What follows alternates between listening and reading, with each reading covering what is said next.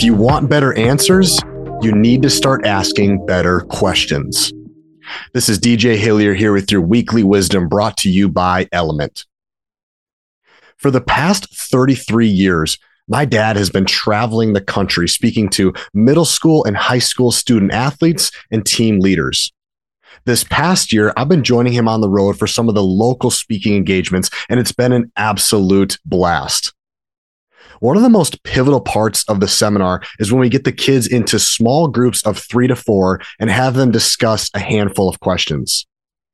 We typically start with something light and fun, like tell the group something your parent does that embarrasses you, or what is your biggest strength as an athlete or team leader? Then we take it a little bit deeper and ask a question that requires some time, personal reflection, and sometimes some major vulnerability. The question is, what's holding you back from being the type of student, friend, or athlete that you want to be? See, for most kids, this is the first time they've ever been asked something like this. And maybe for some of you listening, this could be the first time you've ever been asked this particular question before. So I'll say it one more time. What's holding you back from becoming the type of person you want to become? When we do this, the answers can range from a variety of topics, which makes our jobs as speakers and facilitators, it requires us to be on the edge of our seat. However, the most common responses have to do with either people or actions or some sort of behavior that inhibits their progress. I like to call these inhibitors boat anchors.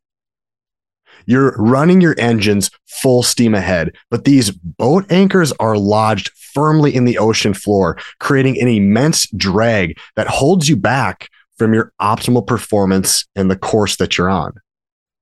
Some common examples of boat anchors include people who you allow in your life who laugh at your ambition or tell you that you need to be more realistic. These same people are often focused on the past and what you used to be, and they want you to be that same person when your guys' relationship first developed. I had an aha moment at church on Sunday when the pastor said, sometimes the people that hold us back in our lives are our own family members. It's not how it should be, but sometimes that's the hand that we're dealt. She went on to say that you don't have to stop loving them, but you can start loving them from a distance. Pretty powerful. A second common example of a boat anchors in people's lives could be small little actions or behaviors that you adopt daily that are just subtly hindering your growth.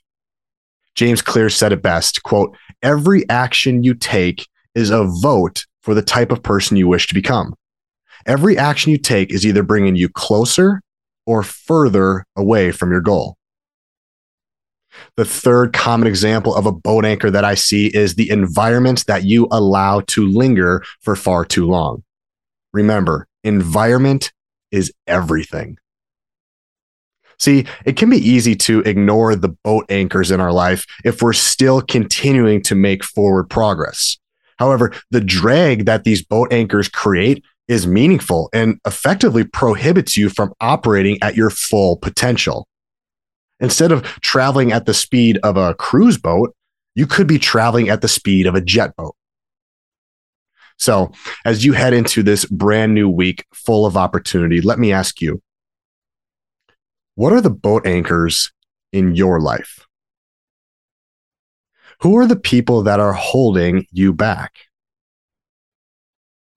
And how can you strategically cut those lines and unleash your full power?